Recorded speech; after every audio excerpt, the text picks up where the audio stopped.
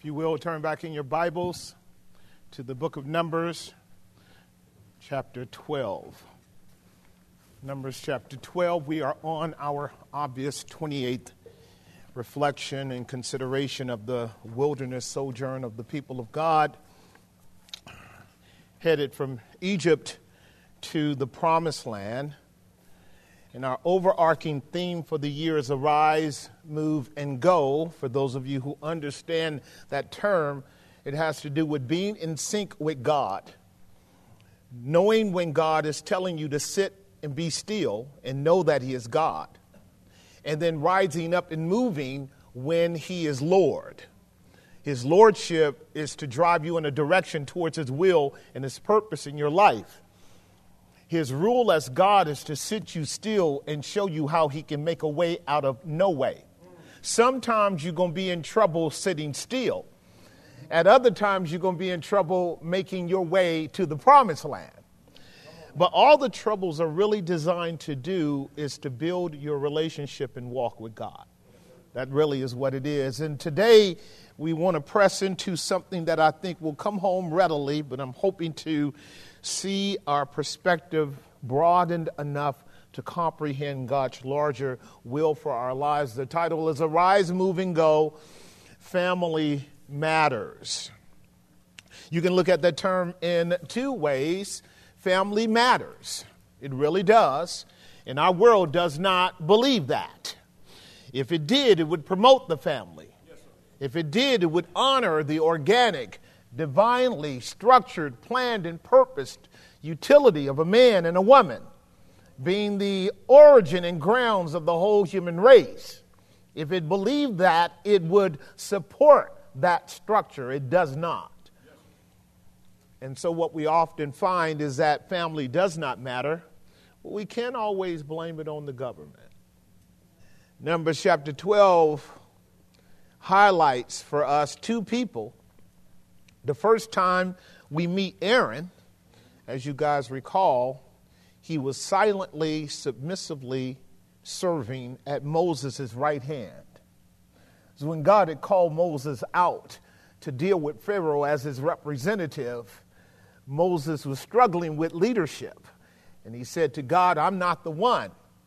And God said, well, go get your brother Aaron. He can speak for you. But as far as we know, Aaron did not do any speaking when Moses was called to confront Pharaoh. Read your Bible, it's true. But what we should learn about Aaron is this. He was, for a season, a silent, submissive servant to his brother. A silent, submissive servant to his brothers. That is something for you and I to mark. It's not always your turn to speak. And it's not always right to be speaking. Sometimes the best testimony is just simply silently serving. This is really true. And so you and I saw how Aaron was just there with Moses. And out of the mouth of two or three witnesses, you bear testimony to the truth if you're men of character. And this is remarkable for Aaron because Aaron is actually Moses' older brother. Okay, and so here Moses is being called by God, as we shall see in a moment, and his big brother is really second in command and really called to say nothing. We just learned that God said to Aaron and Miriam that Moses talked to God face to face. And so it wasn't like Moses wasn't competently capable of speaking to Pharaoh. He was the one who said, the Lord said, let my people go. Now, I'm laying a foundation for you here for us to understand what we mean by family matters. We met Aaron submissively serving at the right hand of his little brother Moses as they oppose the tyrant. Good and well. The first time we meet Miriam, the second oldest, Aaron is first, Miriam is second, Moses is third. We meet Miriam celebrating with tambourines at the victory of God over the destruction of Egypt in Exodus chapter 15. Do y'all remember that? So you got Aaron silently serving in submission, and you've got Miriam celebrating a victory that her two brothers, by the grace of God, facilitated by the power of God. All well and good as they come out of Egypt. But then it wasn't that far along in the journey, somewhere around 3 months. We're at 15, 16 months now into the wilderness sojourn, as you know, where Aaron shows us that he is this kind of weak, people-pleasing leader who is operating out of stints of what we might call sort of postmodern irrationality. Moses said to Aaron, Aaron, what is this all about? And what did Aaron say? Well, we just threw this gold in the river and out came a god. Now, if that's not irrational, I don't know what is. So all of a sudden we have a peek into the character and flaw of Aaron, do we not? He's kind of like our politicians today, sticking his hand in his mouth and looking to see which way the wind blows, and then he's willing to go that way. All that to say is God saves sinners. You need to know that because probably some of us are no different than Aaron. And now we have Miriam, after 14 months of silence, opening her mouth in a kind of toxic femininity, wanting to play the race card with her little brother and do something that is so abhorrent to God that his intervention is a major lesson for you and me today as to what matters with God. You see, the people of God can get stupid enough to think that the only thing that matters is what matters to them. And this is what we're about to learn, because to whom much is given, much is what? Right? And we're about to learn something about how leadership will quickly be dealt with by God when it acts a fool. And the account here for you and I have three major points and then some subpoints that I think will work for us. Under point number one, I want you to consider with me this proposition: the deep, damning delusion of jealousy. The deep, damning delusion of jealousy. So the word of the Lord is right, and all of his works are done in truth. From Genesis to Revelation, the Bible says the words of the Lord are right words. They are pure. They're called wisdom and truth. And when we listen to them, God will teach us something. One of the reasons why people don't like the Bible is because it actually raises up a mirror on our character. And one of the fundamental strains that we have in our society is a propensity to jealousy and envy. One of the fundamental strains we have is a propensity to that. You and I need to know that. It's in our members. It's in our makeup. It's in the legacy of humanity. So I want you to understand this as we deal with points number 1 under verse 1 and 2. And Miriam and Aaron spake against Moses because of the Ethiopian woman whom he had married, for he had married an Ethiopian woman. Now, what does this have to do with the price of tea in China? But it has a lot to do with it in this regard. What God is doing is allowing us to see how vain we can be, even in the midst of God's mission in our life. How distracted we can be by human propensities that have nothing to do with the grandeur of God's purpose in our life. How shallow we can be in a situation where God has promoted us to levels of dignity that most people will never be in. I am stating that Aaron, along with Miriam, is in the most prodigious position of human beings that could ever be. To be part of a movement, a destiny, a worldwide event, a lifelong historic event where they are part of the potential of a dynastic family, to ruin it all by the pettiness of jealousy. Am I making some sense? Look at the disproportionate largeness of their position over against now the emergence of what we would call super petty attitude, a kind of ghetto mentality that doesn't work anywhere on the planet. What in the world is Miriam doing, rising up in the middle of an excursion where they are only a month out from possessing the promise, wanting to play the dozens and pull the race card on her little brother? I was thinking to myself, how long has it been that Miriam and Aaron have been struggling with who Moses is? Y'all gonna have to keep up with me because you know I'm always going somewhere. The word of the Lord is right. All of his works are done in truth. And the Bible makes it very clear that out of the heart proceeded all manner of evil. And the light of God's law is designed to help you and I see that if it wasn't for the grace of God, there go I. And it's really important for you to capture this because jealousy is a poisonous root that is covered over by all kinds of hyper sugary type of allure. Human beings love being jealous. Yes, sir. Yes, sir. And jealousy is irrational. So as we work this through under point number 1, the damning delusion of jealousy, there's a number of things that we have to really take into account while we're thinking through this. The absurdity of jealousy. Have you ever thought about how absurd jealousy is? Particularly for human beings who didn't begin this thing and won't end it. What I'm talking about is life and the world and you being in it. And you and I are a blip on the Richter scale of human experience. We didn't create the world. We don't sustain the world. We don't uphold the world. We don't maintain the world. We can't protect the world. We won't keep the world. We won't finish the world. Who in the world are you?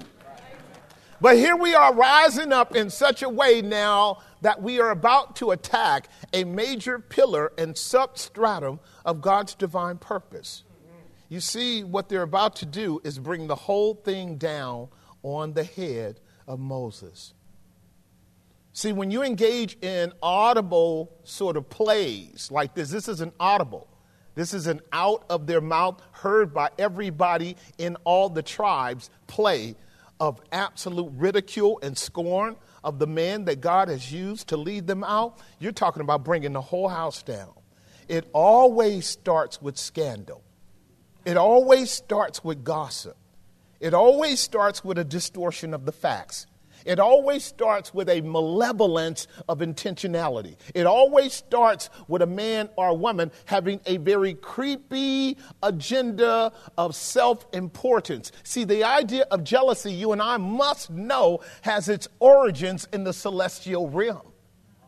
You and I must know that jealousy and envy, which are two sides of the same coin I'm going to unpack, has its origins in the angelic realm. Bible-believing Christians know that jealousy and envy started with the devil. You must know that. You must know that that creature made by God rose to arrogant heights of self-importance, saying, I want to be like the Most High God. Take God's authority. Y'all keeping up with me? And this is why it's so dangerous for you and so dangerous for me to drink the elixir, the delusive elixir of jealousy. It's a satanic root. It's a curse. And we know this because it showed up as early as Eve buying into the proposition of the devil that she can be like God. That was a reach of jealousy. You guys keeping up with me? And then it showed up again in their son Cain, who didn't like the fact that Abel had favor with God, and his jealousy led to envy, and that envy led to the murder of Abel. And then we moved down the road just a little bit, and we saw this same hostility working in the life of the 11 brothers of Joseph. All because Joseph had favor shown to him before God. Now they want to rise up in jealousy, turn in envy, and slay their brother. And this moved on down the road to David, because David had brothers. And when God had called David to step in the gap because of their weak, wimpy fear of Goliath, they wanted to push David to the side. That's why David said, when my mom and my daddy forsake me, the Lord will take me up.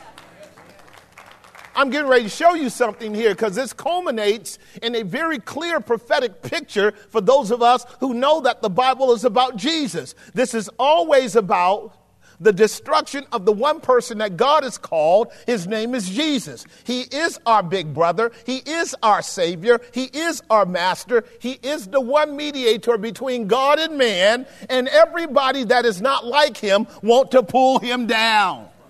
And it's rooted in jealousy and envy. What is jealousy? May I help you? Jealousy is the rotten disposition of the soul. It's a rotten disposition of the soul that is seeking to possess and control and dominate something which it doesn't have a right to. I want you to capture that. Jealousy is the rottenness of the soul. It's rooted in insecurity. It's rooted in low self-esteem. It's rooted in a misperception of oneself. It can also be rooted in trauma. But jealousy is definitely the rottenness of the soul, to want to unlawfully take what somebody else has to itself as if it has a right to do it, or under the false assumption that in doing it, they have a better right to be in a position of being the object of affection and notoriety by everyone else than the person or the thing that they are seeking to take. Are you keeping up with me? So here's the definition. Here's the definition of it. The definition is really to prosecute something. The idea of jealousy is to prosecute, pursue a thing, to overtake it, to dominate it, and control it. Envy is the attempt after jealousy to harm the thing that it is taking possession of. Envy is the rotten fruit of jealousy. Jealousy is something that dwells in all of our bosom. Envy is the fruit of it. Did that make some sense? Like, jealousy is a consequence of our having levels of insecurity in ourselves. And you know it internally. You want to be loved. You want to be noticed. You want to be. We see it in our kids, do we not? Yes, we see it in our kids. And so we recognize that they need to be approved of. They need to be affirmed. Do they not? Yes. Right? But you can't turn them into monsters by telling them lies like you can be anything that you want. You never tell your kids that. Never set your kids up for failure. Don't tell them they can do anything. God cannot even do anything. God can't lie. God can't fail. God can't change. God can't create something bigger than himself. There are things that we cannot do. All of us might rise to levels of success in our life where we achieve certain goals, but we will never be better than anyone else in everything that we do. We will always come short of that. Am I making some sense? Yes, sir. So the notion of telling your children they can do anything is to create the potential of what I am calling here a malevolent narcissist who lives in an unreal world, thinking that it should rise to heights that it will never, ever achieve at all, only to plummet into despair and then become the kind of sociopathic person that people that think that they should run the world do. This is really important for you and I to know.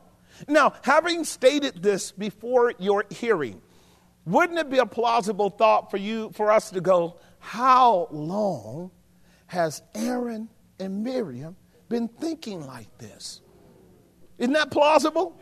Like, they didn't wake up thinking like that. It wasn't the water in Sinai. Those wadis in Sinai didn't have strange chemicals in it for Miriam and Aaron to wake up saying, you know what, we hate Moses.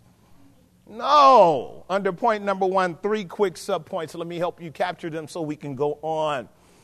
Let us understand that the goal of jealousy is to disorient reality. Here's the reality. Moses was called first. Did y'all get that? Yeah. Is this just a fact of history? Moses was called first. Aaron wasn't called first. Miriam was not called first. Moses was called first. Let's just get the facts straight. Going to help you with this. It's very clear. And so far with that, what you find is in your Bible, whenever God is talking to Aaron, Moses, he uses Moses' name first, then he uses Aaron's name, and then he uses Miriam's name. Did y'all get that? Yes. He goes Moses, Aaron, Miriam. That is not their chronological order. That's their order of calling. Because God always exalts the humble and abases the proud. He always puts the second in charge and takes the first and makes him lower. He always lets the one that appears to be the most vulnerable and the most susceptible to be the one in the lead. Y'all got that? Like, Adam is first, Jesus is second, but Jesus is really first. So God always does that. He'll take the last and make it first, and then he'll make the first to be the last. Now, this order of relationship carries a lot of significance, but first and foremost, it was simply something that Aaron and Miriam should have captured. So there was a season when God wasn't in their life. Is that true? And then God shows up. But guess who he shows up through? Lil' bruh. Lil' bruh comes in with a message saying it's time to go. Did that make some sense? Now we have our drama of redemption, don't we?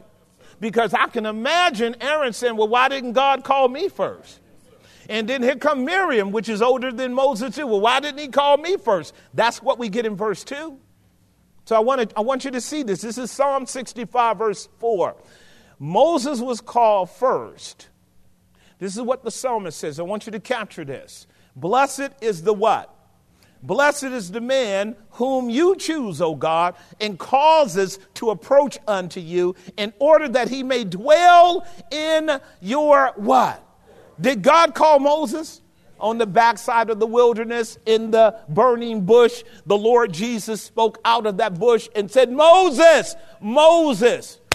Aaron and Miriam are nowhere to be found. God had called Moses first. Y'all got that? But in calling Moses, he's calling them too. Just in the same way in which God called the Lord Jesus to be the Redeemer of the world. All that are in Christ are called too. But Christ is first, is he not? Moses here is also first in this sense. So our outline says Moses was called first, but what? So were you. Y'all got that? So were you. Anyone that's in Christ Jesus is called right along with Christ. But make no mistake, you're not Jesus. You're not even close to Jesus. I mean, you might be close, but in a lot of ways, you're not close at all. We can accept that paradox, right? I'm not Jesus, but in a lot of ways I am. But in a whole lot of ways I am not. Just accept it. That's what John the Baptist said. I am not the Christ. I confess and I deny not. I confess I am not the Christ. But he was the forerunner of the Christ. God had set him up. Subpoint B, Moses was called to lead.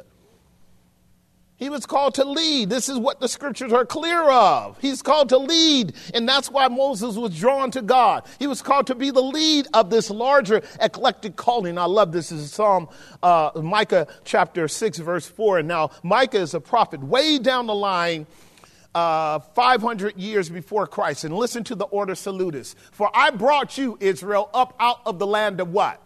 And I redeemed you out of the house of slaves, and I sent before you, here's the order salutis, Moses, Aaron, and who? Lock it in. He didn't call Aaron. He didn't call Miriam. He called Moses. And once he established Moses as the leader, Moses gets the two witnesses of his brother Aaron, even though Aaron is older, and of his sister Miriam, even though Miriam is older. Chronology has nothing to do with salvation or usefulness. Am I making some sense? Although in our family matters, we often like to pull rank and play authoritarian roles, don't we? I'm older than you, so what? You hear it all the time, don't you? I'm older than you. That just makes you more accountable. It might mean you're stupider than me. If you're older than me, shouldn't you know better? How come you're so stupid? Now, you kids shouldn't be talking to each other like that. Do not do that. I'm not setting up a kind of language dynamic for you. But, you know, you could infer that. You got a big brother and he should be far ahead of you. But what we know, and this is what you're about to learn, is really the idea of jealousy and envy is against God. Yes. You have to know that when men and women act out, act up, act a fool, engage in what Miriam and Aaron are doing, and Aaron and Miriam, is really they're attacking the sovereignty and providence and design of God, are they not? Yes. God is the one doing this. So a lot of times in our relationships with human beings, often too, when we are dealing with the tension that comes through pride and conflict, the kind of irrational arguments that people make against you or me, and sometimes we're scratching our head, what's going on? Really, they're arguing with God, not you. They're arguing with God. They don't like the way God has set things up. Am I making some sense? We're about to learn some lessons in that as well. But it's very important for you and I to capture that under the first point. Jealousy is something that you want to be careful about, because if I am asserting the truth, Moses was called first. Moses was called to lead. This is what Micah is teaching us. And I love this, Psalm 33:12. I want to give you a few more before we move on into a deeper analysis of this. The psalmist says this in Psalm 33:12. Blessed is the nation whose God is the Lord, and the people whom he has chosen for his own what? That's not only Moses. That's Aaron and Miriam. That's the whole tribe of Israel. Are they not blessed? Did not God call them? Is not God using Moses, Aaron, and Miriam? Of course. But in an order that needs to be kept in check. Neither one of them get to do what they're about to do, as is going to be asserted in verse 2. And we need to be careful about that in our society too. Here I talk to you guys about thinking clearly. I talk to you guys about the necessity of having a coherent system of interpreting life, having a worldview that is consistent with Scripture, and understanding science at the empirical and evidential level, so that you and I are not given over to major damning practices of irrational fantasy. We all fantasize. You have to distinguish between your fantasy and the facts. Yes. You have to know how to order. The difference between being a child, I'll say it one more time and I'll keep going. Our children get to work with fantasy much more than we do, because they don't have room to actually engage in the real factory of hard physical work where there are consequences. Once you get to an age where you got to work, you got to be careful now, because your fantasy can hurt people. I.e., that's what's happening in our world right now. Fantasies are hurting people. Children get to play with fantasies. Grown people don't. And if grown people play with fantasies, please put your flag up and say, hey, I'm fantasizing right now. I mean, if you want to hear me, I'm fantasizing. I'm fantasizing that I'm some big green elephant in the room. I'm fantasizing that I'm some god. I'm fantasizing I'm the Black Panther. I'm fantasizing that I'm this or that. Now we know that you're unhinged on purpose. And I don't have to take you seriously. But once you now want to take your fantasy and force it on me as truth, you are telling me to unreal the real and to real the unreal. And I'm not going to do that. God doesn't even call us to do that. When we properly handle truth, it actually forces us into the vortex of sound reasoning that grounds us in reality. That requires humility. There are things that are happening that are obvious to all of us. They are epistemically true. They are factually true. And we got to work with that. Now, we can build hypotheses. We can theorize. We can dream.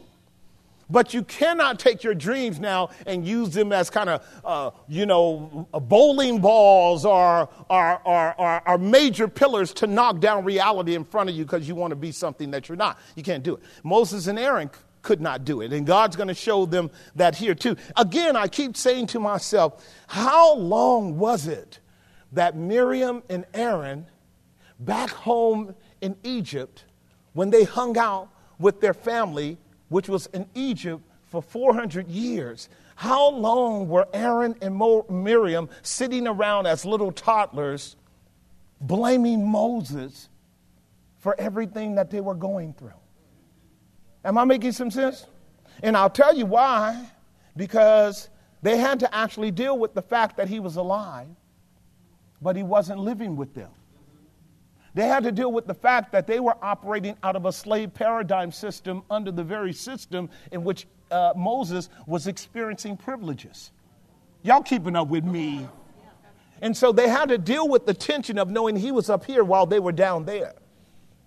See, and that could easily play into the victim mentality that's going on in my culture today.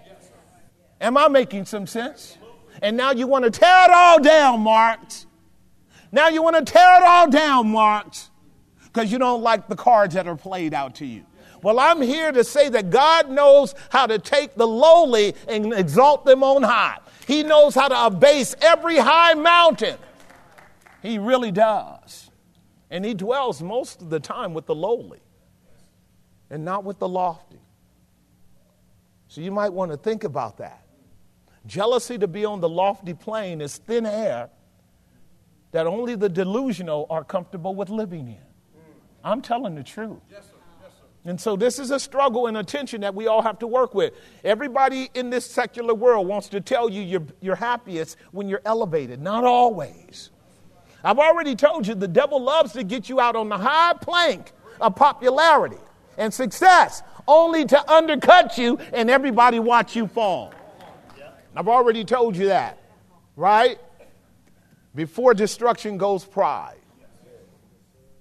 Right, and a haughty spirit before fall. This is what jealousy produces. Here is the solution under point number 1, so point C. Are you ready? Stay in your lane. I can close out the message today now. Stay in your lane. Did y'all get that? Stay in your lane. 2 things I want to comprehend here before we move on to point number 2. Learning how to stay in your lane requires a lot of discipline. Because people are crazy. I'm talking about you. People are crazy. Staying in your lane is hard to do when 2 things are not present. One is the revelation. This is a revelation. Are you ready? That you actually have it better than you think. That's a revelation that must occur to you.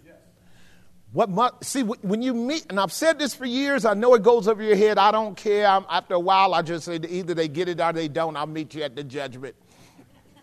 Listen carefully to me. Thankfulness is an epiphany. Gratitude is an epiphany. A sense of appreciation for what you have is a revelation that has to be given to you. That is not obvious. That is not obvious to fallen human beings. You and I are far more inclined and prone to being disgruntled and discontented and complaining than we are going, Lord, thank you for good health. Thank you for a sound mind. Thank you for a healthy body. Thank you for resources. Thank you for my lot in life. Because, oh God, I believe that you chose me right where I am.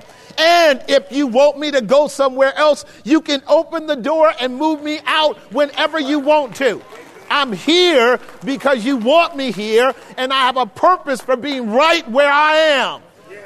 That's an epiphany that most people don't have. That's an epiphany that most people don't have.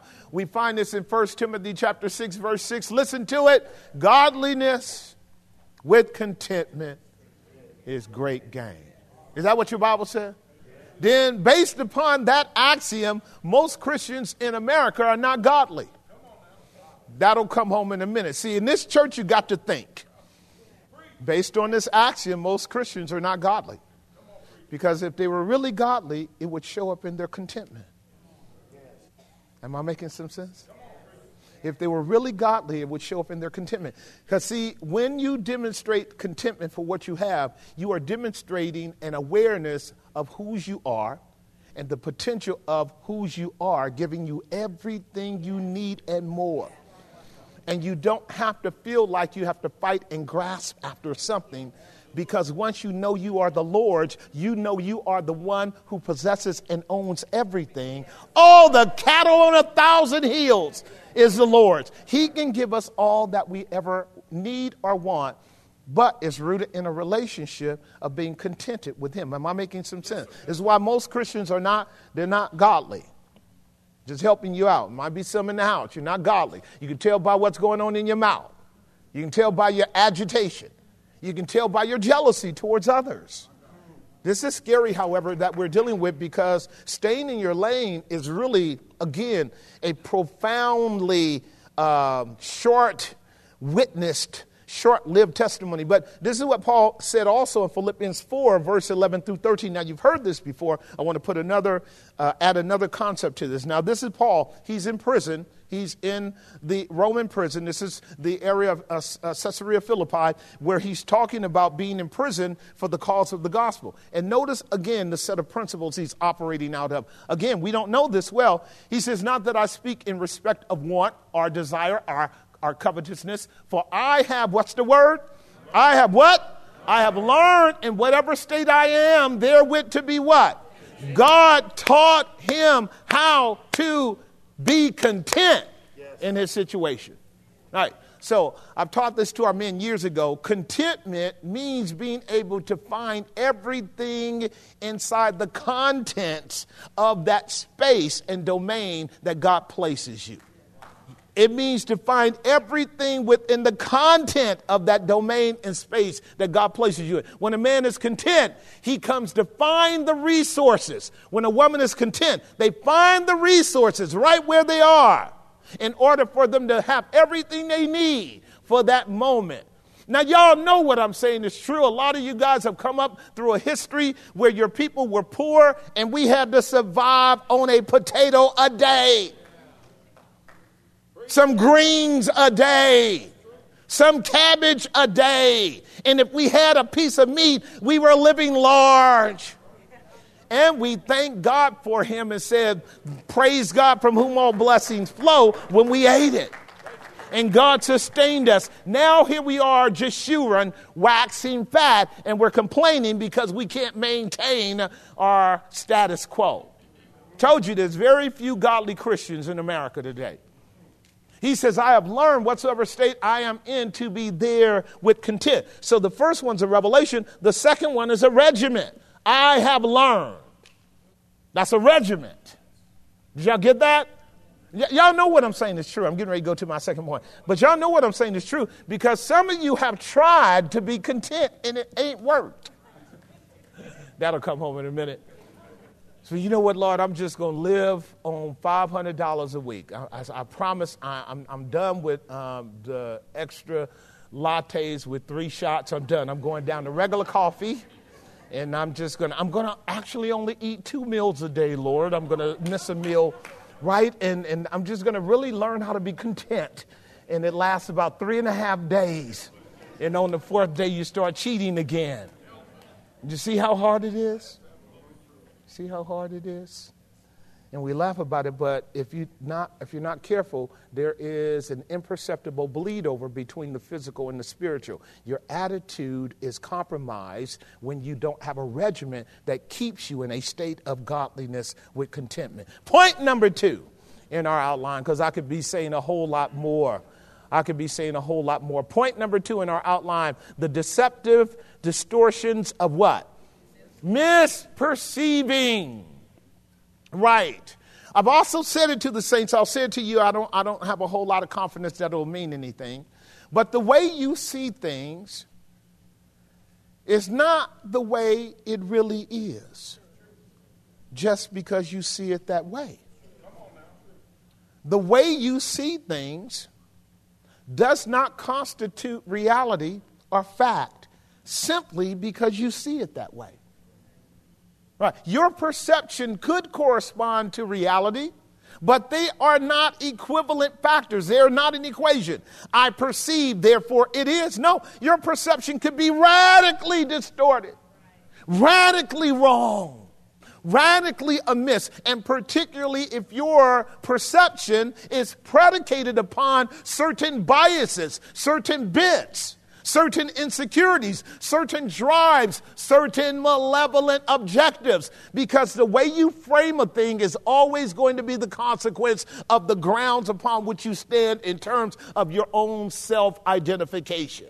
You're going to frame things in regards to who you are because you want the way you see it to actually facilitate your goals or your desires of approval, of acceptance, of importance. Am I making sense? Of approval, of acceptance, or importance. So, if this is true, is it possible that frequently you betray yourself through your perceptions? Is it possible that you can lie to yourself way more than you should? Right, and I would admit to you that a lot of people are constantly lying to themselves. I love this. This is really true. Watch this under point number 2. Look at verse 2. Here's the line, verse 2. And they said, this is Aaron and Miriam. Are you there? And they said, hath the Lord indeed spoken only by Moses? Now, in my mind, I'm going, what in the world are y'all talking about? What kind of conversation are we having now?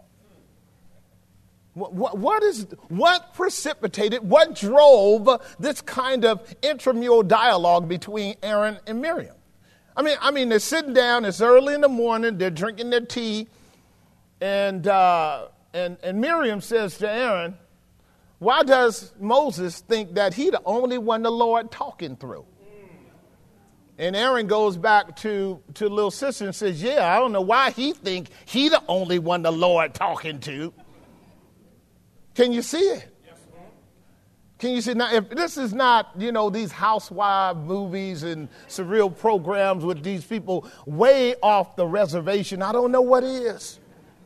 But I want you to capture this. This is rooted in a deep-seated misperception of who Moses was. Right. People love to engage in fantasy so long as nobody is walking around with a pen busting that bubble. Here's the problem, too, with misperceiving. Misperceiving is okay so long as you also carry a pen to bust the bubble after you blow up that false conception or that false assumption about what that thing is. Now, it really takes discipline to challenge your own assumptions. It really does take discipline to challenge your own assumption, because we live in a world where men and women love BS. We love it. We love it. And the reality is you need to keep a pen around to bust the bubble so God can keep you grounded in the facts. Because you really can't help people by lying to them and them lying to you. So when we're talking about the misperception that is taking place in our context, I want you to see what we're dealing with. We're dealing with deceptive distortions of misperception. When our lens of perception is flawed, we are not working with reality. We are trapped by unproven assumptions, speculations, biases, and they're catering to our insecurities, as I said. And how long was this working with Aaron and Miriam? Because they are asserting by the way they're talking that Moses has a silver spoon in his mouth. Is that logical thinking? Of course. But may I remind you, Moses was in a precarious position from the time he was conceived in his mama's womb. This is Exodus chapter 1. This is why our first subpoint under point number 2 is clearly laid out. Moses was born into trouble. Remember that whole group of Israelite women who were under judgment by Pharaoh to kill the men children in the womb. There was genocide going on. That's Exodus chapter 1, verse 22. Genocide is going on. Listen to it. And Pharaoh charged all the people, saying, "Every son that is born you shall cast into the river, and every daughter you shall save alive." Miriam should have kept her mouth shut. You keeping up with me? Yes, sir. She had a clean slate to get away. Now, Aaron, I don't know how he lived, but he should have been counting his blessings too. See, this is where these two missed out on the potential of a dynastic trajectory for Moses, Aaron, and Miriam, because God had protected all three of them, and they were set up to be leaders in Israel. And here, Aaron and Miriam are tearing it down by a set of assumptions that are obviously wrong. Am I making some sense? Why? Because Moses is in danger of being killed even after being born, so much so that his mother has to hide him. All right, so stay with me for a moment, because we're into point number 2 in this subpoint B. Moses was raised in separation. Exodus 2, verses 1 through 5 tells us that his mother put him in a bushel and hid him over by the river Nile, over in over in the corners of the water where there's a lot of foliage there, right? You guys remember that? Now, this is really paradoxical in terms of kind of what we might call narrative language. And that is, she's trying to protect him from a direct sword against him by the government. Okay? But she's putting him over there where crocodiles could get to him. The boy is in danger any way it goes. Y'all keeping up with me? Now, why did she do that? She did it by faith, Hebrews 11 tells us. So she had gotten a word from the Lord that Moses was to live, and she was to let him go, that God would protect him, even though the potential for alligators to eat him up. She put him over in the foliage, and she went back to the shore, and she watched how providence moved in her life. All this to say, can you imagine Moses in the womb of his mother, suffering the trauma of his environment? And now Moses is in a bulrush, in a basket, suffering the trauma of his environment. Can you imagine how mentally challenged he's going to be? Now, not only that, he's separated from mom and daddy, his kinfolk, all his years. Okay, he's in the palace of Pharaoh. Pharaoh's daughter loves Moses, and Moses is living large, but we know epigenetically he's impacted because he's disassociated from his original family. But his original family is right down the road on the lower tier of slaves, so he's growing up in a constant tension between who he is in Egypt and who he is as a Hebrew. Am I making some sense? He's not really living a great life. He's not really living a great life. Internally, he knows that there was a separation. Okay, so he got, adopted parents and things seem pretty good. But you ask any child that you have, that if they had I know I'm going to get in trouble with this, but I'm going to ask it anyway.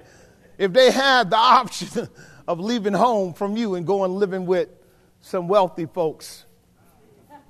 See, I told you I was going to get in trouble with that one, but I'm going to put it out there anyway. Whether or not they would do better with strangers who could provide for them than family who would love them, though they would struggle. Am I making some sense? Yes. This is the challenge that we're dealing with Moses. I'm arguing that Moses did not live in such a prestigious situation that it shielded him from internal conflict, from mental anguish, from a real difficulty with his own identity, because not only is he living away from his family, but he's living against his family. Did that make some sense? All right, I told you we ought to think this stuff through, don't we? He's living against his family. And until the day came where that incorruptible seed manifested itself in Moses, which it must do for you and me in salvation. Until the day came, the Hebrew writer says in Hebrews 11, at a certain point, Moses came when he was of age. When he was of age, it manifested to Moses that he was a child of the Hebrew people and not a child of the Egyptian. And that is what has to happen to you and me. We have to come of age, be born again, come to know that we are of the true and the living God, and we are not of this world system. That's what must happen to you and me. Am I making some sense? See, because he chose you in Christ before the world began, and you're living in this world as an alien. You are a sinner indeed. I'm going to prove that in a moment, but you're a sinner with God's hand of purpose on your life. And so you live in the tension of being in a world of strangers as a stranger. Some of us know that. Some of us know how our life before Christ was such that while we were tearing it up and acting a fool, there was still something that was uniquely anomalous about us in relationship to God's purpose in our life. And it's not intrinsic to us. It's how God keeps his elect before he saves them and then brings them out of their wickedness. And they come to discover, I'm a stranger in a strange land by the grace of the living God. Am I making some sense? All right, Moses came to that. He came to of age, and we're praying that some of you come to age at a certain point too. And so what I am arguing under point number 2 is all of this gobbledygook going on in verse 2 between Moses and between Aaron and Miriam is absolute distortion of reality. So point C, Moses was humbled from the time that he was conceived to the very day that we're on right now. Think it through with me. You're conceived in the womb of a woman in a society where they have contracted genocide for you to die. That's humbling. That's already humbling. Does that make some sense? Now, so you make it out of the womb. If you make it out, it sounds like my country. Doesn't it sound like my country? And you make it out of the womb, and you have to live in a precarious situation where you can't live with your family. That's humbling. You see your family down the road. It's humbling. It is going to make you a little schizophrenic, isn't it? Yes, right. That's why when Moses Finally got of age, and he was, starting to feel his oats because testosterone was still working in men back then. Don't let me go down that path. He rose up against the Egyptian that was abusing his brother, and he killed him. So we do know that Moses has a little bit of an anger issue going on. Don't we know that? And then God had to humble him some more to send him out in the wilderness because Pharaoh was going to show enough kill him now. And he got to do 40 years in the wilderness. That's humbling. This is why there was a good portion of his inarticulation, which was a consequence, was just being out there with sheep. Your language, your vocabulary is not going to get that broad while you hanging out there with sheep. I'm just saying. Bye. It ain't going to get that broad. You're not going to be an erudite, okay? So I get Moses living with these tensions. He got a little fire in him, but he don't want to talk to Pharaoh.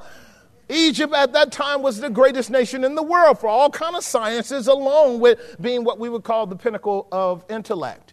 And Moses didn't think that he was persuasive enough or eloquent enough to deal with it. Humble! And then God sends Moses to save what we have come to discover is a bunch of people who are trying their damnedest not to believe God. And those are his family members. Those are his real kinfolks. Y'all keeping up with me? Those are his real kinfolks. Aaron is Moses' real Miriam is Moses' real. All of those 12, those is real kinfolks. Them are kinfolks. You can't get rid of your kinfolk. Your kinfolk crazy, you crazy. Everybody crazy. You can't. And then now you got to lead your kinfolk to the promised land. Right? And all the other nations are watching these crazy Hebrews doing crazy stuff. And now the serpent, I told you, you don't see the serpent in the life of the people of God in the wilderness, but he shows up. And he showed up this time to knock the whole thing down. And where he shows up is at the pinnacle of leadership. We're right back there again, challenging leadership, are we not? Yes, yes. And everybody's what? Can you imagine the texts and emails and Twitter files that was running through Israel when they read that Aaron and Miriam was talking about Moses being married to that black woman? Can you imagine all of that stuff that was going on? Right. I mean, that thing blew up. Did it blow up or what? Like a 1.3 million hits. Everybody reading it. Everybody reading it. Moses was humbled. Why do I say that? Look at verse 3. Now the man Moses was very what? Above all the men which were upon the face of the earth. You better capture that. Because God is giving you a juxtaposition between Aaron and Miriam and Moses at this point. It's helping you actually keep clarity on the categories in the narrative. What I mean by that is when you actually assess all of the factors around Moses, he had to be humble. When you actually assess all the factors around Moses, he had to be what? Humble. God called him after 40 years. First of all, he was 40 years old when he was driven into the wilderness. He had to hang out for 40 years in the wilderness. This brother is called to lead these raggedy Hebrews at 80 years old. Most of us didn't retire for 20 years. This is humbling. Now he has to do another 40 years in the wilderness with these same crazy people. This is humbling. Now the person speaking is not Moses, Aaron, Miriam, or any one of the 12 tribes of Israel. God is speaking. And what did God say about Moses? The humblest man on the earth. That should close the conversation. The Lord Jesus is the one speaking, is he not? Here's what he says. Moses is the meekest servant I ever had. You know what that means is God knows that Moses is going to submit to God. Whatever God says, he's just going to do. We can learn a lesson from that. Stay with me. So you know the buzz has gotten out. I'm going to show you that in verse 5 because the text is going to say, and the Lord came down. He's going to say to Moses, I have heard what they said. Now, whenever God says that, it's not that somehow he just cut on his omniscience. That was always working. God heard what they said before he made them. When he says he heard it, it means he heard it audibly and publicly out in the blogosphere among the people. And he's taken a position that he is now hearing what everyone else is hearing. Did that come home? Yes. I heard it too. That's how broadly this scandalous proposition of Moses being married. And what's so cold about the saints? Listen, I'm teaching you tactics of the devil right here.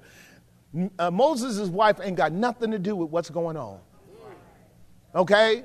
So Moses got trouble with his wife. Ain't no doubt about that. But God's not stopping Moses from doing what God wants Moses to do because his wife is acting a fool. She is certainly acting a fool. Okay? But now his sister has taken it over the top. See, because you don't really attack your brother when he's down unless you're a snake yourself.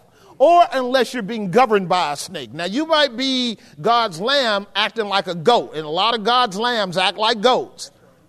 And we'll say things that we should not say. Am I making some sense?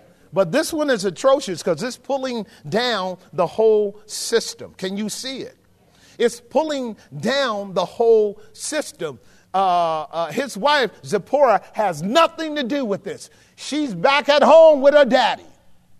Moses is doing the lonely job of leading the people of God to the promised land. He's a humble man. I'm here to tell you, he's a humble man.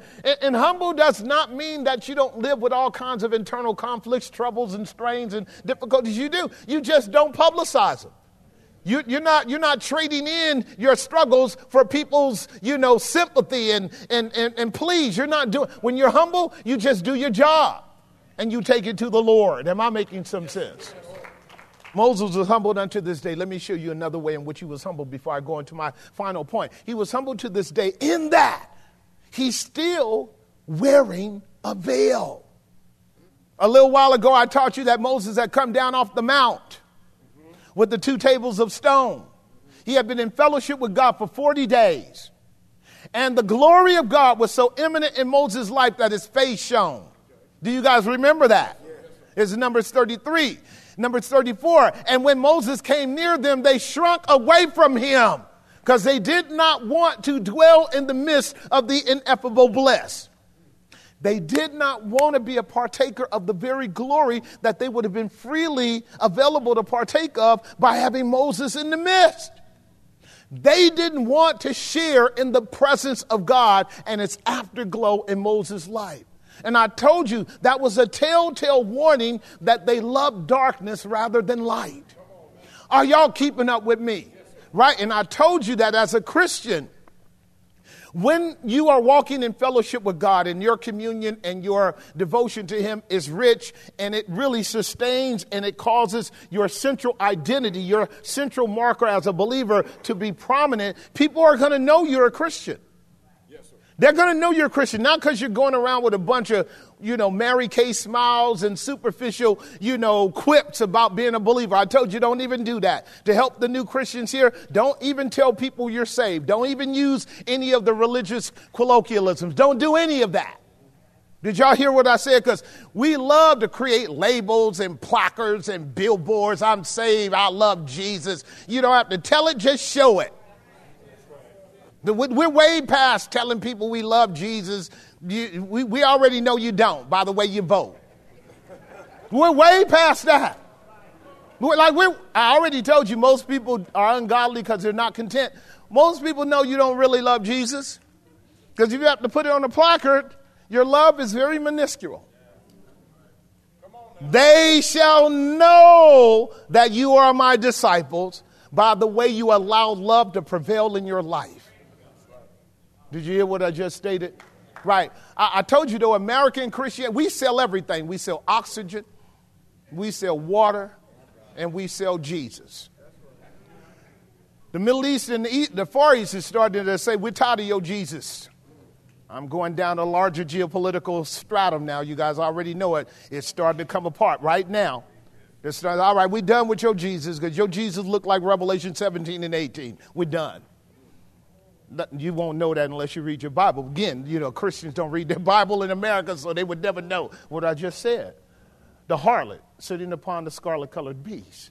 That's false religion mixed with politics. That's what we have been doing forever.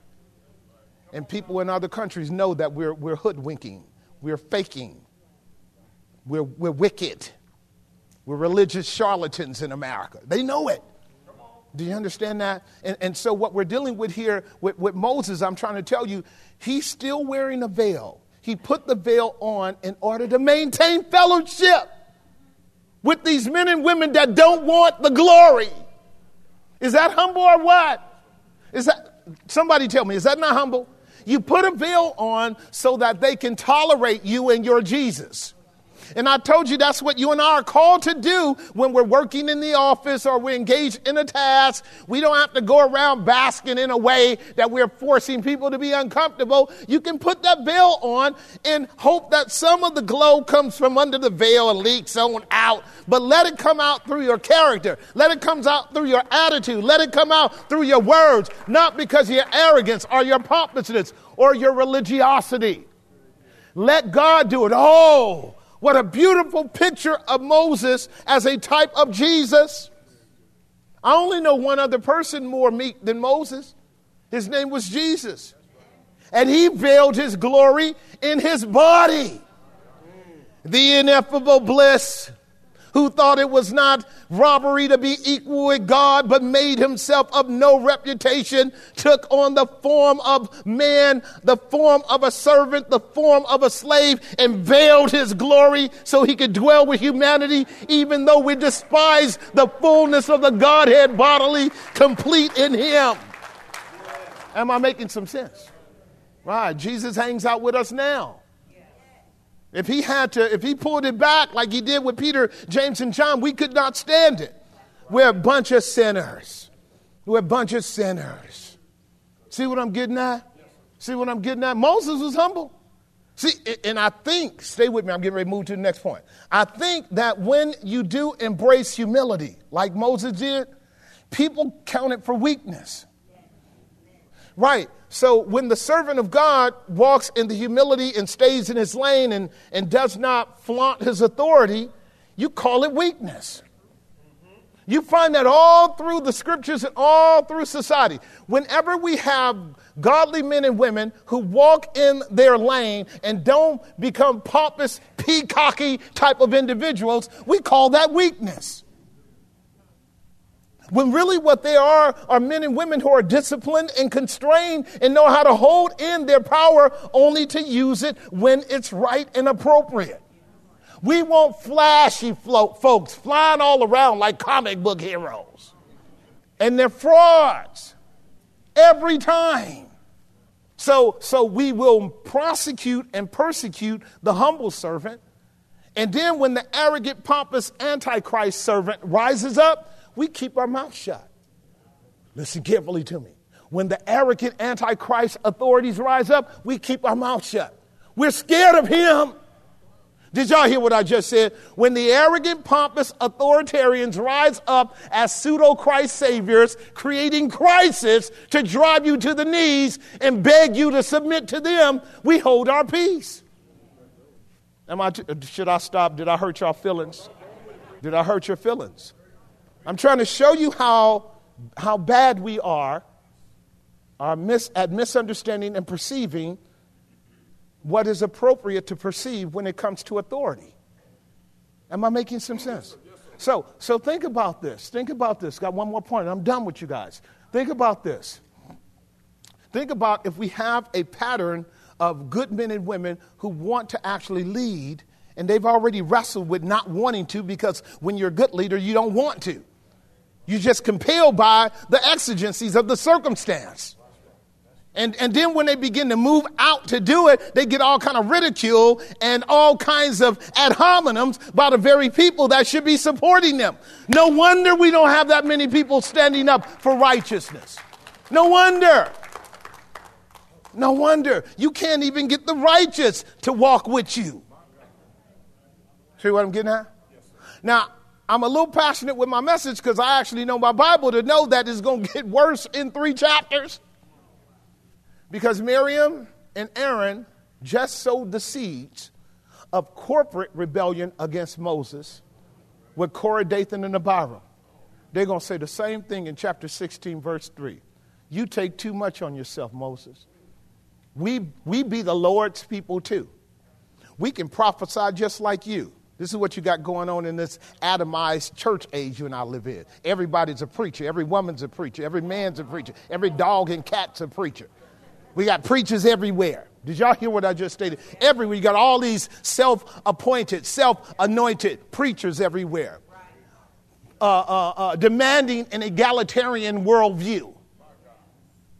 But we just learned, blessed is the man whom God chooses. And see, when we get to chapter 16, God's going to answer, he's going to respond again and going to clean house. When God's done in chapter 16, ain't nobody going to want to take the lead. But God has to do something now in our account to help us understand the danger of the deceptive distortion of misperception. Because under this second point, it's so very clear that what Moses was doing was simply accommodating their toxic mindset. He had been accommodating them from the beginning. You know that when they came right up against the water before they even crossed over. Moses, you brought us out here to kill us. This man has been dealing with accusation after accusation after accusation up to this point. Am I making some sense? And now God intervenes. And this is bad that God's intervening. Look with me in chapter 12, verse 4. Are you there? And the Lord spake suddenly unto Moses and unto Aaron and unto who? And the Lord spake suddenly unto Miriam? No, Moses. Do you see the order? Yes. Getting ready to show you something. He spoke first to Moses as he did to Adam, even though Eve was in the transgression. God maintains the hierarchy of authority. Look at it very carefully. And the Lord said unto Moses, unto Aaron and unto Miriam, come out, you three, unto the tabernacle of the congregation. And they hurry up and came out. See, you need to read it like that because that's what the narrative means for you to get. The Lord is like Big Papa. Hey, you three knuckleheads, come here. Do you see it? So parents don't get to talk like that today. You go to jail talking to your kids like that today. My kids would move. My kids' feet wouldn't even touch the ground when I talk like that. They'd come so quick. I used to come that quick with my mom, and she only 4'5". Yes, ma'am. That's called respecting. That's called respecting authority. When you have to raise that voice. I didn't have a job. I didn't have my own place to live. I didn't have my own food. I didn't even know whatever you want, Mom. Right. So Daddy's calling, and he's serious about it. This is not a joke here. And notice God's not even dealing with the crazy people. He's dealing with the crazy family. That's why our message is family matters. He's dealing with the crazy family. Listen to what he says. The text tells us, and the Lord came down in the pillar of the cloud and stood in the door of the tabernacle and called Aaron and Miriam, and they both came forth. Now, will you notice a separation? Do you notice it? This is Daddy talking. Moses, you stay over here because this ain't about you. This is about these two rebellious, deceptive, mentally distorted children that somehow arrogantly assumes they can occupy a position that I did not give them. Can y'all see it? Give me a few more minutes. Notice what it says. Here's what he says. And he said, hear now the words that I tell you. If there be a prophet among you, I, the Lord, will make myself known to him in a vision, and I will speak to him in a dream. Not so with my servant Moses. Now, this is certainly true. I don't want to go into a whole discourse on the prophets. All of the prophets had revelations of God. And frequently, the Lord Jesus would speak to them. I've told you, whenever God speaks, it's the voice of the Son of God. He is the word of the Father. You must know that. All of the prophets did not have a special personal coming down from heaven of the Lord Jesus. That's what you see in the text, is it not? Who's coming down? Jesus. Jesus is always the one coming down. We saw him come down in chapter 34, stood by Moses, did he not? We saw him come down in Numbers 11, stood by Moses when he poured his spirit on the 70 elders. Did he not? I'm showing you how to see the invisible Yahweh in your text. Lo, I come in the volume of the book. It's written of me. Your Bible is about Jesus because he's the mediator between God and us. And when he's coming down to mediate for our good, but he will also punish our sin. You see it? Look at the text. It tells us. And the Lord came down in a pillar of a cloud, stood in the tabernacle and said, come here, Aaron, come here, Miriam. And he said, hear now my words. Verse 8. With him will I speak mouth to mouth. This here underscores an equality of relationship. Not ontologically, but relationally. Meaning Moses is not going to have to reach for understanding who God is. He's not going to have to chase God down. The Lord Jesus is right. Watch this. Notice what the text says.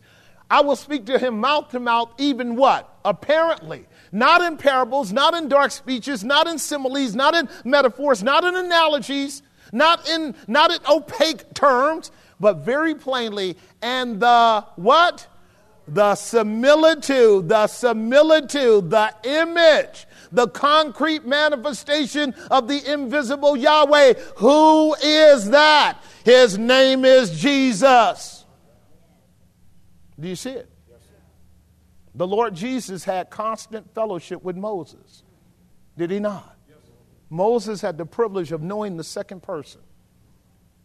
That's because Moses is a representative of him. That's Deuteronomy 18:15 in your own time. The Lord is going to raise up someone in the end times just like me. Him you better hear, because if you don't, he's going to destroy you. So Moses points to who? Did y'all get that? Capture that. That's a key for you to get. Moses and Jesus had constant fellowship in the Old Testament. And what happens in Matthew 17 when Jesus is on the Mount of Transfiguration? There Moses is again, along with Elijah. They knew Jesus. All three of them sum up the totality of your Bible.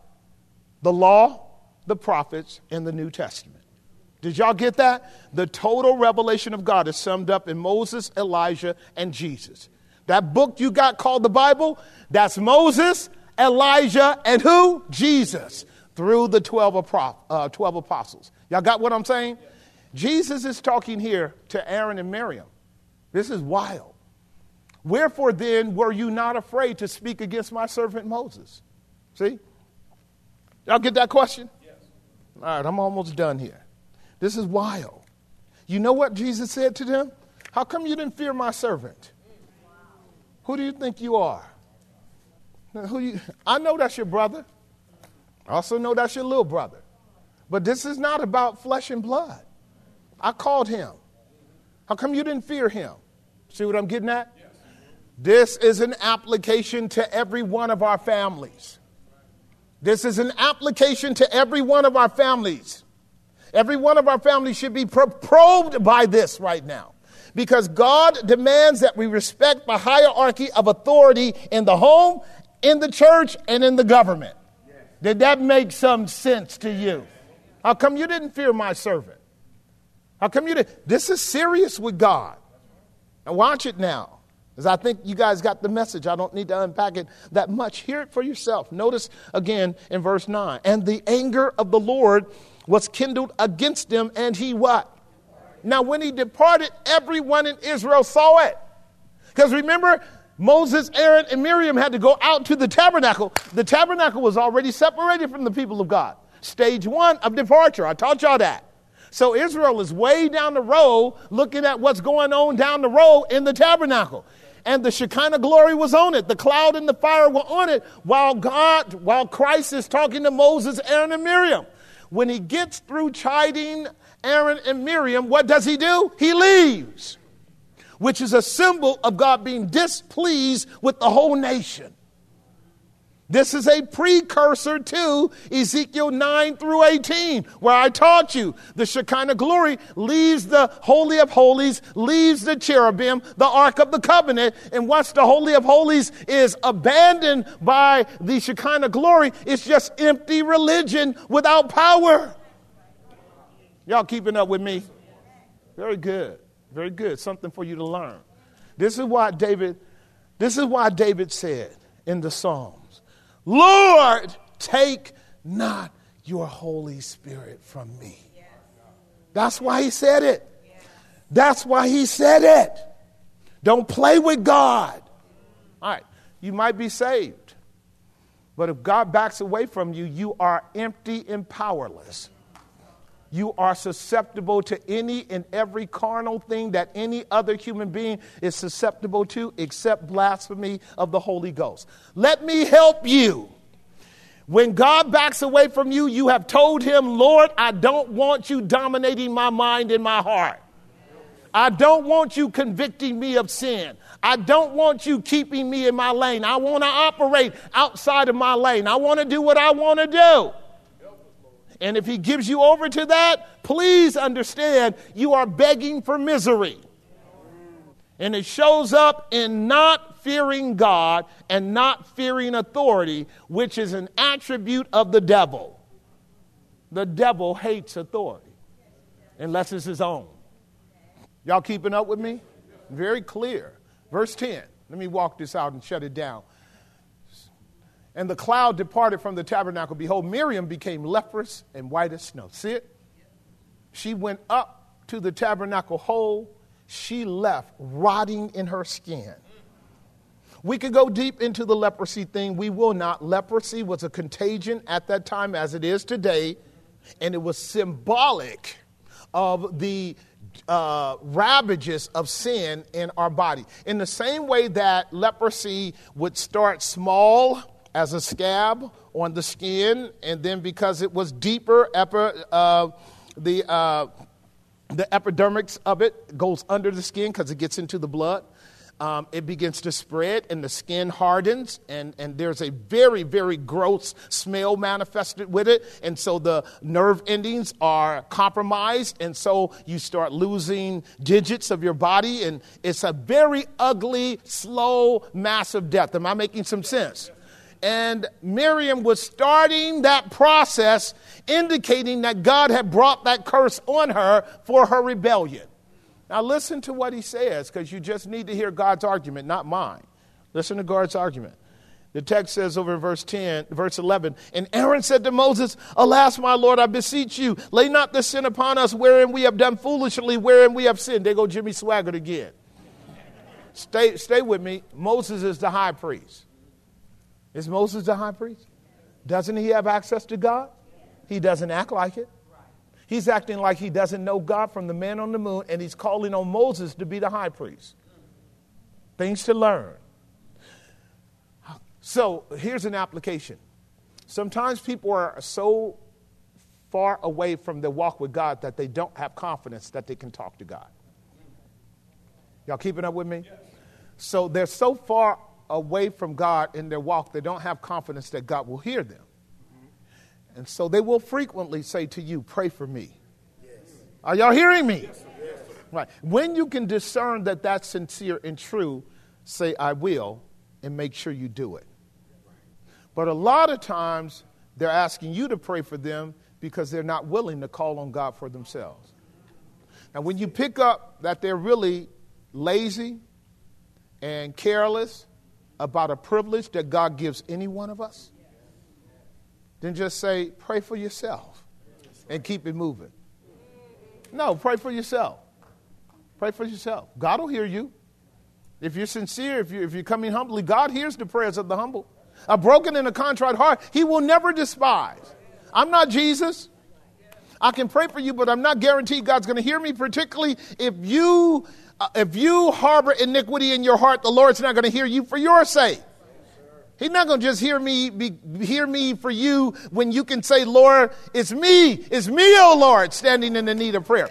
I'm the one walking in rebellion against you. Have mercy on me, oh Lord. Am I making some sense? Don't try to play Jesus.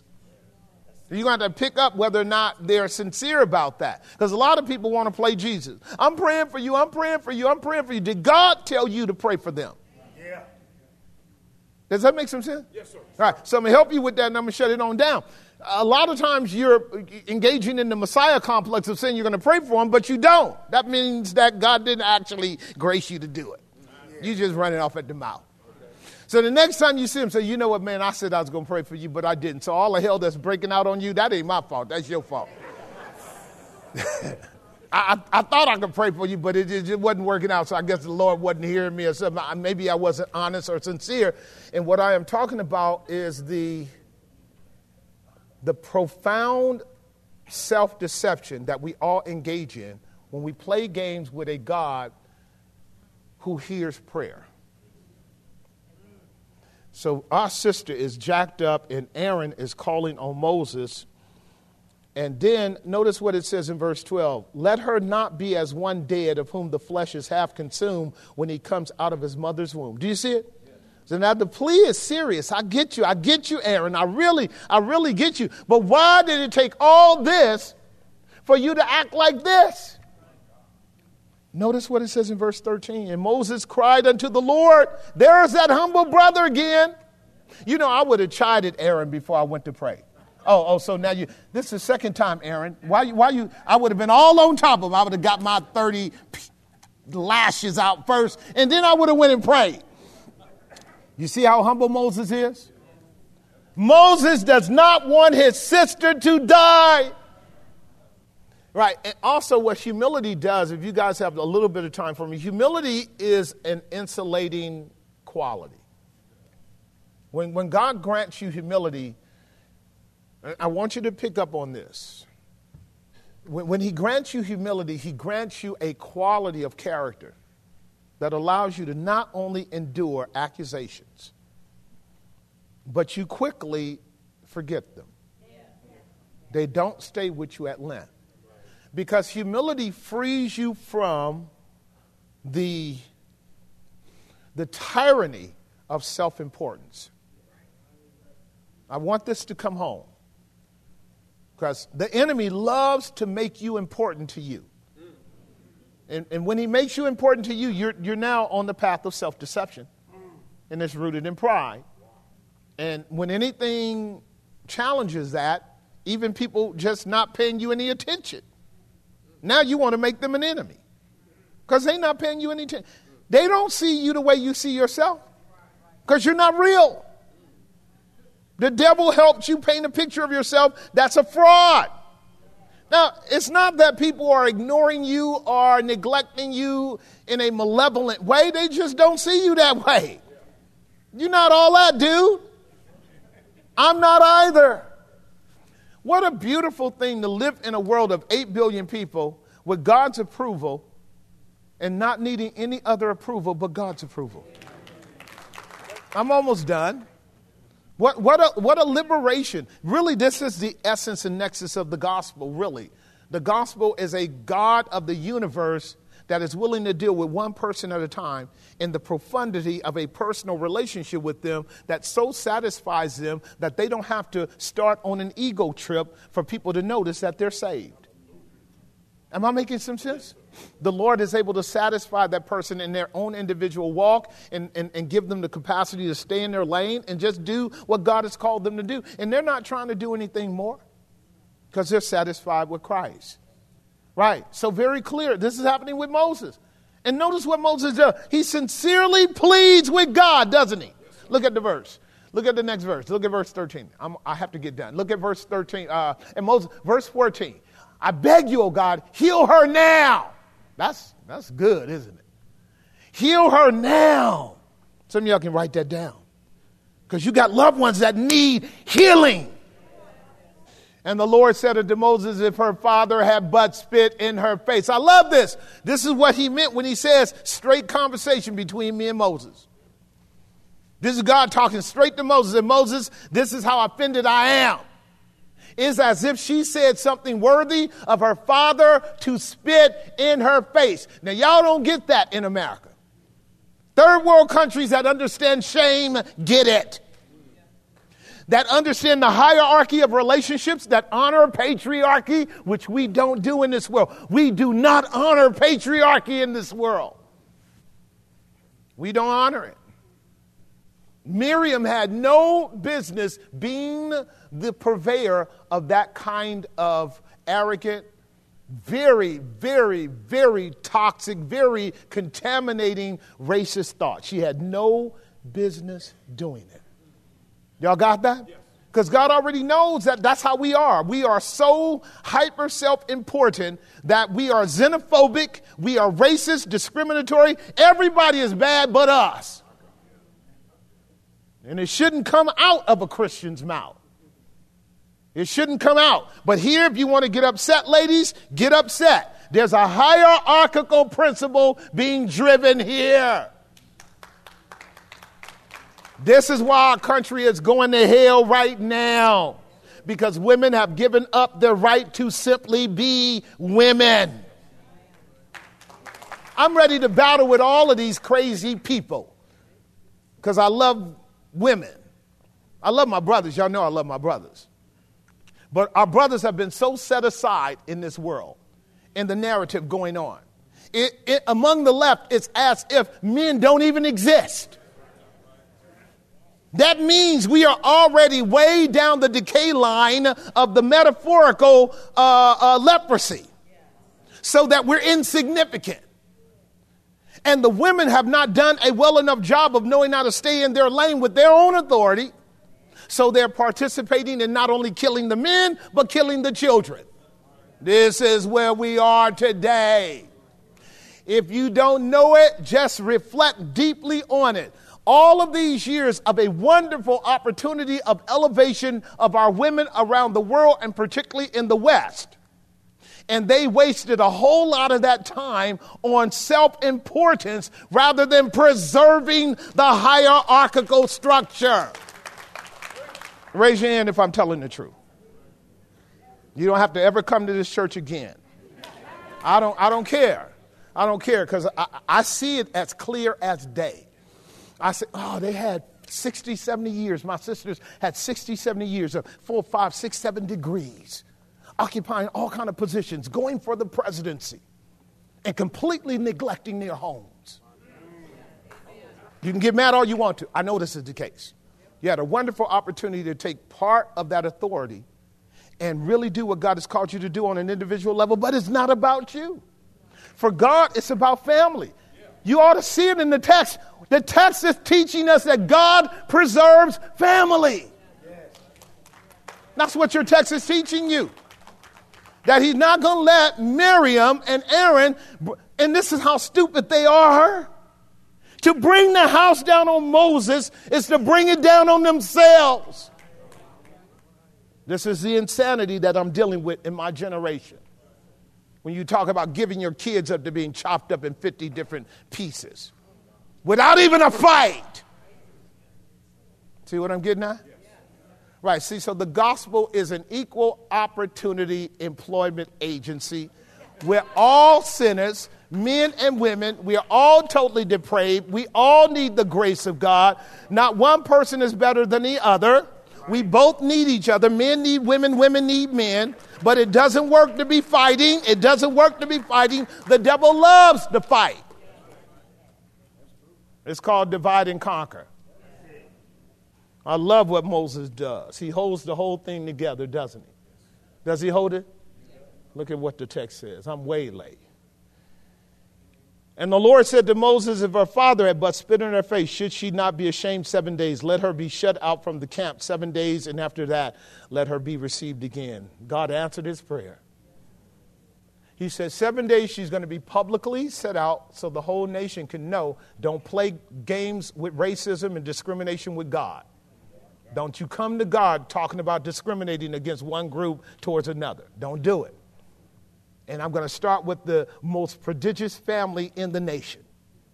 And I'm going to let Miriam hang out outside the gate, outside the camp, 7 days for everybody to ponder it.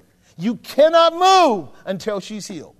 7 days you will be reproved by Miriam, who is outside of the camp, as a separated sinner under the wrath of God. She's a representation of all of us. And I know a man who 2,000 years ago endured spitting and shame. A God who laid upon him all our guilt and our crime and sent him without the gate as well. His name is Jesus the Christ. The Lord laid upon him the iniquity of us all. And by his stripes we are healed from the leprosy of our sin and rebellion and allowed to come into the camp of God. Never, ever to be separated again. Oh, the name of Jesus. Greatest name I know. The Son of the living God bore our guilt and shame. This is why we love to call him Jesus the Christ. Amen and amen.